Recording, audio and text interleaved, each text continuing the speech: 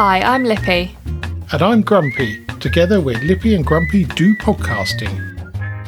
In this episode, more sea level nonsense, Wayfest, villains and icebergs.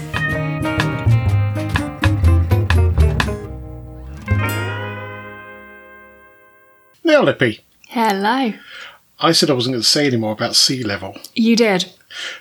Unfortunately, I found a posting today that got me a little bit annoyed. Oh, yes? Yeah, so it's somebody who goes by the name of Rudy Mustang. And he's put, can't believe Leonardo DiCaprio yelled, I'm on top of the world from the Titanic. A ship that was at sea level, the scientifically lowest altitude in the world. He was nowhere near the top. He was literally at the bottom. What a stupid idiot. Well, you're partially right, but before you start calling people stupid idiot, I would just double check, really, because although he's not at the top of the world, he's not on top of Everest. It's not at the bottom either, because there are places that are below sea level. And as we discussed last week and the week before, sea level is not a constant. It's all over the place. And actually, nobody can physically be on top of the world, because that would mean being outside of the world to be on top of it. Not sure about that. Oh, yeah, because the world is contained in the earth, isn't it? Yes, but if you're on With top the of ozone Everest... You're at the highest point of land. Well, it depends on what you mean by on top of the world. Also, on top of the world is a phrase relating to a feeling. Oh, absolutely, yes. So he feels like he's on... I understand he maybe should have said, I feel like I'm on top of the world. I think Rudy Mustang's a bit of an idiot. Well, I do too, because there are many places that are lower. And you take there's a trench, isn't there? I can never remember the name of it. Laurentian Trench, which is the deepest place on Earth that we know of. And actually, you would be lower standing on a beach than you would on a boat. Yes, you would. Yes, absolutely. Yeah. Yes. But then because of the oddity of sea level, you could actually be higher. Oh, yeah, it depends, doesn't it? And there's a bit more to this. Oh, is there? There is. The line is not, I'm on top of the world. The line is, I'm the king of the world. Oh, Rudy. That is one of those posts that I would absolutely love to just sit and read through all the comments. I might do that. I only found that very late this afternoon. Yeah, because I love reading the drama. Well, I'm surprised he hadn't deleted it. Well, maybe he has. It was a screenshot. So okay. Maybe it has gone. I will also try and dig it out just for a bit of amusement. You have to be careful, don't you, when calling someone a stupid idiot? Well, it does get the alarm bells going. Or it gets mine going anyway. But there are a number of film lines that are very common sayings that were never said. Yes. Beam me up, Scotty, for example, was never said in Star Trek. Certainly not in the series, whether it was in the films, probably not. You Dirty Rat, which was from a film that I now can't remember the name of, with James Cagney in it. It was a war film, never say that. Casablanca, Play It Again, Sam, never said that. It was Play It For Me, Sam, one. Play It Again. It is, yeah. And it's amazing how many of these get twisted and accepted as correct when they're not. Yeah. So, yes, if you've got any misquotes from films, let's say, then please drop us a line. Do it. Do it. That's not a misquote. That is a line from Starsky and Hutch film. More than one line as well. So, Wife and Grumpy and I had a very splendid weekend at Wayfest. We were joined by Lippy and Duck Boy for Friday. Yes. It was interesting because the Christians were playing. I really like the Christians. We've seen them a number of times, but they just seemed a little bit off. Lacking enthusiasm. Yeah, I don't know what it was. And then we stayed to watch Delamitri, who wouldn't be a band I would go and see. Let's put it that way. Yeah. Go and see them. I mean, they were musically very good. And actually, the guitar player, the lead guitarist, who was dressed like somebody from Men in Black, he was brilliant. And where we were, you could hear him really clearly. And I thought he was brilliant. He was very good, yes. Really good. And the riffs he was coming out with were quite something. Pretty spectacular, yeah. But again, it's one of those events where actually the bands that you've never heard of are the ones that you go, wow, they were fantastic. Yes. Absolutely brilliant. We were talking about 10cc yesterday because they finished off the event on Sunday. And I thought they were brilliant. My wife and Graham said, there wasn't much audience participation. And we'd seen them 2 or 3 years earlier when there was loads of it. I said, yeah, but they had half an hour longer first time round. Because Sunday is 10:30 finish. They lose half an hour. So there was a lot of storytelling about the names of albums and because they had more the time. recording process. Yes, because they had more time, which they quite rightly dropped out that and played more music, which is, I'd much prefer that. But that's the bit you're paying for, isn't it? It's the music, absolutely, really. Yeah. So we bought tickets for next year. And we're no idea who's going. The whole weekend. The whole weekend, which will be great. Yes. And I went to the acoustic stage, which is in one of the little huts. And that was great. There were some really good, talented musicians on there that you'd never heard of. And it's well worth doing. I should do more of that next year as well, because that was just... I do like a bit of acoustic music. Yeah, and the talent of these people is incredible. And you get a seat, which is very useful. So there's no messing around with chairs. You get a seat. That is good. Do you know which bit I'm looking forward to? Food. And the cocktails. Yeah. Both equally excellent. The food was superb. Honestly. We normally only eat once, and pay to eat once and take food. And because of a lack of shopping, let's put it that way, there was no food in the van apart from some wraps and a banana. So we We ate. We eated it all. We eated at lots of different establishments, which was quite nice. And did you ever end up at Bohemian Rhapsody? No, and the reason for that was the only vegan thing they had involved cauliflower. I find cauliflower and cabbage, which is brilliant for you, but it plays havoc with me. Yeah. So that was. But that was a good one. I had a lovely wrap from that. That was good. And next door to that, which was something with saffron, yeah, that one looked amazing. But what happened on the Saturday rather, is that everybody decided to go and eat at 6:00. Oh no! And they were desperately trying to cook rice and running out of potatoes and all sorts. I mean, all the vans, not just that one. Because on the Friday, when I was queuing for the Bohemian Rhapsody, and I'm going to keep saying the full name because it's such a good name. It was brilliant. A lady walked past going, "That's atrocious. The jacket potato van has run out of jacket potatoes." On the Friday as well, on the first day. Well, the thing is that Friday's been different. They originally was only 2 or 3 bands, so they would start at 6. And now it's virtually a full day. And it's a lot quieter. I mean, we sat down and had Aperol Spritz. And that's the last time those chairs were free. Yes. Yes, there was somebody in them for the rest of the weekend. So I think Friday's a bit of an oddity. They had jacket potatoes next day, so we had one for lunch, and it was very nice. Very nice, very healthy. Yes. Yeah, so all in all, very, very good and most enjoyable. The other bit I'm looking forward to is getting an even better score on the axe throwing. Yes. Yes, you did quite well at that. I did. It could have ended in disaster. Well, I suspected it would. Because I had a pint of wine at that point in my hand. Yes, you hadn't consumed it, though. No, I hadn't. I had a couple sips. And then, I actually really enjoyed myself. It's weird how satisfying it is to throw a very sharp object at a bit of wood. Yes, indeed. Just feels wrong to me. Having done my knife skills scout badge. Oh, yes. Back in the 70s, throwing axes was a definite no-no. Anyway, you wanted to talk about the Apple security breach. Yes. Or potential. Oh, is it not definite? No, so what's happened, I saw it on LinkedIn earlier today, actually, and it's been all across the news and stuff. So what has happened is Apple have identified a potential security breach in iPhones from iPhone 6S and below. So anything above iPhone 6 is fine. It hasn't got the issue. Certain Apple Watches, certain iPads, and certain Macs running an older software. Okay, yeah. So they've released new software. That's why they've released that there is a potential security breach, so that you download this new software. Also, I think I saw on Twitter as well, Starling Bank have been contacting customers about the potential breach. Okay.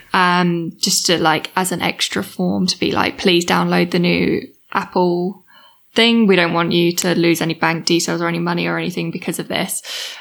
Which is all really great. And then on the news article I was watching, it was like, there have been 0 breaches. So there's been no reported breaches at all. Okay. And I was reading through the comments saying, how great is it that Apple have found this and released it and not worried about how it could be detrimental to their company and whatnot. I have a very different opinion on Okay. it. People that have had old Apple products and not kept up buying the brand new ones will know that as time goes on and you download the new software, your phone basically goes to poop. It can't cope with the new software, and it basically gets to the point where you physically have to buy a new phone because it doesn't work anymore. Yeah. So it's slightly suspicious that it's only 6S and below, which are the ones that won't be able to cope with the new software update. So in my mind, is this like a little scam to make people buy brand new iPhones? So is the fix a completely new version of the operating system? Or is a patch on what you'd have already? It's a patch. It's like 15.6 or something like that. Okay. Is the new one. New software. Okay, so it'll be a minimal amount of change. Yeah. Because to roll that out in a short space of time means that you are only changing the bare minimum that you need to get away with. And that could be one line of code. However, though, as an older Apple user previously, I would stop downloading the newest software so that my phone would continue to work. So Yes. I wouldn't have even downloaded the 15 yet. I would have stayed on a lower one so that my phone would work appropriately. Because as soon as you start downloading the bigger ones, your battery dies within like 2 hours. Well, didn't they fess up to that? Yeah, I There was know, but something that's in what I there that mean. was- So is that not this again? Well, who knows? Yeah, I mean, you know my opinions on Apple products. I just think Apple are sneaky. They're very sneaky about how they do things sometimes. And I feel like the fact that there's been 0 breaches and they found this issue, slightly suspicious to me. Well, what it means is that they've found it and nobody else has, which is the ideal scenario, It is. rather than the other way around, where all of a sudden people have lost data or lost money, more importantly, and they just go, "Ooh, we just found a bug in our software," and then it isn't. By then, it will be out in the nefarious people that will make use of that will be aware of it and be making use of it. But how is it only a bug for iPhone 6S and below? Because it could be using a modular code that's no longer used. After the cut-off, it could be completely new code base. Remember that a lot of software is written using third-party software, if you see what I mean. So, for example, if you wanted to connect to a web server and pull down some data from your phone, you would probably use a library to do that. You wouldn't rewrite the code to do that because somebody else has done that. And there's been a number of them over the years, and particularly around grabbing data from other places where there's just a flaw in there which if you take advantage of, then you've got other access. So the phones. So the bit that confuses me is that surely all the iPhones have all the same software. If you're keeping up to date with your software, No, not necessarily. so they can be made with a base of software. That's So different. when you move from one model to another one, yeah. so when you release a new iPhone, generally the processor's faster. You might have a bit more memory. So you would take advantage of that as a software developer. So as a company that is enhancing their products all the time, you would make use of maybe new libraries, or, if they're writing their own libraries, for example, then you might get slightly smoother fonts, for example, which just takes a little bit more processing power that isn't really available on ones before. So possibly new phone. And I think that the desktop Macs, they give them names. There was El Capitan and I think there's Cheetah. yeah. So those are all separate code bases, and they may be evolved from the previous one, but they are different releases. So it's a bit like Windows. So you've got Windows 7, 8, 10, Vista, NT. You've got all of these different versions. 11, which you shouldn't download. Well, apparently my laptop, which is not very old, won't run it. So something about the security in the hardware. I don't know. Good. So. But I take your point that maybe it is a bit of a sales generating, but I suspect not, because that would have caused a lot of concern at Apple if you can get admin access to a device, then you're in a lot of trouble. Basically, true, very true. Yes, but it would be interesting to see how if there's a way to see if their sales of newer iPhones. Yeah. Or trade-ins dramatically increase after this as well. Almost certainly there will be an upward tick. Not necessarily a big blip, but it will make some people buy new ones. But I think the message here is that update when you can. And I know we've had Windows updates in the past that have caused absolute misery, but generally they're okay now. And certainly the security ones. And the same goes for antivirus software and stuff like that. So, yes, very important to keep those up to date. Now, we had a discussion here at Grumpy Towers, and I think it was triggered by something that was on television about why do we have 999 as a number for ambulances and emergency services, which you won't remember a dial phone, but was actually a bit of a nightmare to dial because you've got to put your finger and go all the way around and all the way back again. I do know a dial phone, actually. Could you have one in your living room? Yes, but we don't dial it very often. And my understanding is because you could find 0 easily, then 9 is next to it. Yes. You could find 1 easily, and I would have thought 111 would have been a lot easier to dial than 999. But it turns out there is a reason for this. And it's a very, very old reason. In 1927, so we are going back a bit, that's nearly 100 years actually, then you would dial 0, which would give you the operator, and then you would ask for police, fire and ambulance. Presumably in 1927, you'd only have to give your general location and somebody would be out because there weren't that many phones in houses, so it's not very congested. So they decided to bypass the operator as the number of calls increase. So the General Post Office, as it was known then, or GPO, proposed a 3-digit number. They wanted one that you could find if it was in thick smoke, if there was a fire, which we've discussed. Could be found by touch. So they tried 111, which is the most obvious one, as we've just said. But unfortunately, because of the telephone system at the time, which was a bit flaky, we think it's flaky now, but it was really flaky back then. So it's all mechanical. There's no electronics in it whatsoever. It's all moving parts and things like that. And cables banging into one another, just rubbing, in the wind, or something in the switchgear at the exchange could cause 111 to be dialed. So they would have had a lot of missed dials. Because essentially it's counting pulses down the line to work out what the number is. So they settled on 999 for that very reason, that it was the least likely to have a phantom accidental call. Yeah. Well, not so much accidental, but just a phantom one that is sort of generated within the exchange, as it were. So that was launched in 1937, and it is the world's oldest emergency call service. Interesting. So originally, 999 would turn a red lamp on and a klaxon would siren that there was an emergency call coming in, so it wouldn't go direct to the police station or the fire station. Well, it goes to a call centre now, doesn't it, basically? Like a yes, it does. Yeah, handling centre. Yeah.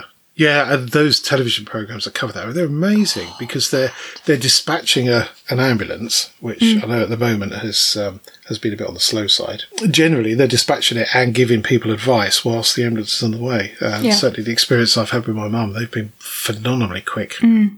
Yeah, they're very good at giving advice as well. Yes. I think they're all medically trained or something. They're normally very good at talking you through what you should be doing if you can be helping. Now, I came across an interesting scam from the 1990s, and we both love a good scam. I love a good scam. Hustle. I think I've got another one coming up a bit later as well. This is a Nigerian scammer who we tend to think as being email-based. But this chap, Emmanuel Dawood, and I hope I pronounced his surname correctly, managed to sell a fake airport to a Brazilian bank. What? Which is just stunning. Utterly stunning. So That's actually the best thing I think I've ever heard. Yeah, I mean, previously he was the director of the Union Bank of Nigeria, So he had lots of knowledge about documentation and processes that would go on. So he impersonated a chap called Paul Ogwama, who was the governor of the Central Bank of Nigeria. And he had a number of accomplices. So he had a good tight crew, as I think they would say in hustly programs. So he pitched the idea to a chap called Nelson Sakaguchi, who was the director of the Brazilian bank. I have picked one with some really easy to pronounce surnames. Oh, yes. So yeah. I hope I'm not offending anyone with this. And anyway, so one of the lines in Hustle is you can never con an honest man. So they sweetened the deal for Nelson by informing him he should get a $10 million commission out of the deal, which is going to taint your the way that you view it slightly. Yes, definitely. Anyway, between 95 and 98, Nelson paid the fraudsters $191 million in cash, and then another $51 million in the form of outstanding interest. So they got away with a lot, an awful lot. And you only got 10 million out of that? Nobody didn't get anything. He was on a promise of 10 million once the deal was completed. But of course, the deal's in process. Money's coming out of the bank to pay for this so-called airport. And then nothing's there. Yeah. And it wasn't until 2004 that Emmanuel and his crew were taken to court. I kind of hope they got away with it, to be honest with you. Yes, I guess so. But you're taking money out of a country's bank. It's not ideal. True. If it was a wealthy billionaire that hadn't done some nice things, then maybe. Well, let's not judge.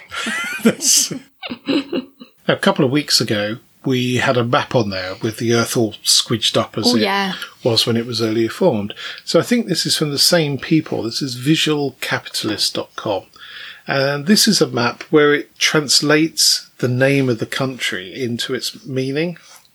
So we go from the sublime to the ridiculous. So sublime or ridiculous, depending on which end of the scale you're looking at. Finland, the literal translation of Finland is land. So not many points for imagination there. No.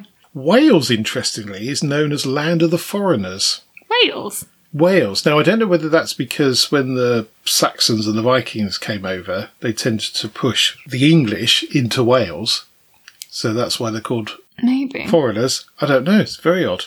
Spain, land of many rabbits. Which I quite like. Do you see many rabbits in Spain? Well, paella, which is quite a common dish in Spain. Yeah. The meat is normally rabbit. It's not chicken. Oh, okay. That makes more sense then. So they have had a lot. Let's put it that way. Whether they've still got them or not, I don't know. Now, South America is an absolute dream of fantastic names. So Brazil is red like an ember. Ooh.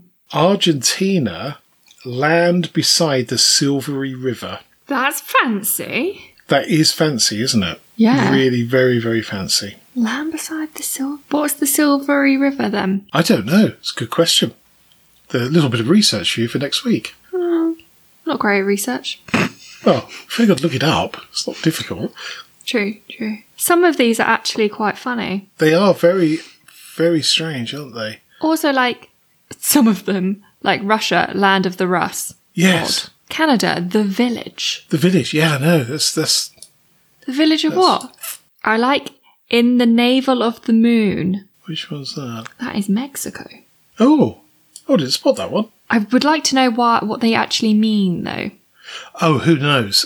The thing is, it's a bit like names of stars and tribes, isn't it? It's something that's applicable to a very small area. Yes. Now, some of the islands in the Pacific are quite interesting. You've got 8 standing together. I go to the beach. Frizzy-haired men, which is Papua New Guinea. Brilliant. Does that mean you can't live there if you don't have frizzy hair? I don't know. Or a man. So if you don't have frizzy hair and you're a woman, you're out. You're right. The last one, which I think is brilliant, is Cameroon, which is River of Prawns. Brilliant. I love that. That's really good. That is very, very good. So I have another hustle story. And this is an even older one, actually. This is back in the 1800s, which was a period, late 1800s, early 1900s. Lots of, as they say, colourful ne'er-do-wells. Lots in America and lots in the UK. Interesting. Now, this chap, George Leslie, had a double life. So by day, he was a distinguished architect who hobnobbed with New York City's elite. By night, he was history's most prolific bank robbers. Now, again, a bit like the gentleman we spoke about earlier, he was designing banks. So there's a thread here, is that you learn something in your day job, and then as your side project, you use that knowledge to amass a fortune. Steal something. This is not career advice, please. So his exploits accounted for 80% of all the bank robberies in the US between 1869 and 1878. Wow. He amassed a total of $7 million in that 1800s, equivalent of 200 million in today's money. Oh my God. Yeah. That's a lot of money to steal. Substantial, yeah. And the last bank heist that he did is still the largest in US history when you adjust for inflation at $81 million. So over half of that, oh no, just under half of that. No, just under half of that was in one go. He just Wow. got better and better. Impressive. Yeah, interesting. And it's a good story. It's a very long story, as you can imagine, because it's a little bit softly, slowly monkey with him. Well, that's the way to do it, isn't it? If you're going to rob a bank, do like one and then leave it like ages and then do another one. Well, it is. Or you do it, big burst, do it all in one go. And unfortunately, you tend to get greedier, and then that's when you get caught. So, interesting story. Don't get greedy when you're robbing banks. Yes, indeed. Now, there is a twist to that $81 million. He didn't actually do that. He didn't do that job. His gang did it. He had disappeared by this time, and he'd been shot. And his corpse was found some months earlier. Dramatic. Yes, indeed. And they suspect it was one of his accomplices, but it was never proven. So he was buried in an unmarked grave, grisly end, at the age of 36. So didn't really get much chance to spend his ill-gotten gains. No. Interesting when you read books on what we would now call social engineering. So sometimes hacking isn't about sitting at a keyboard typing passwords until your fingers fall off. Sometimes it's about talking to people and pulling little bits of information, which is why when you see on Facebook, there'll be a quiz about your favourite pet's name or your first car. I never do those, because that's a way of people gaining information from individuals, because that's a security question. What was your first car, for example? So you have to be really careful with this stuff, and people will very painstakingly piece together bits of information to gain access to something. And there's a gentleman called Kevin Nittock who was arrested for computer crimes, and he's written a series of books, and one of them talks about of cases where people have socially engineered themselves into a company, and they've walked away with blueprints and all sorts of things. And one of the common ones is getting into somebody's conference room, plugging your laptop into the network connection, and then you're on the internal network. All sorts of stuff like that. Very interesting field because of the way it deals with people's interactions. Very good. Crazy. I have another quote.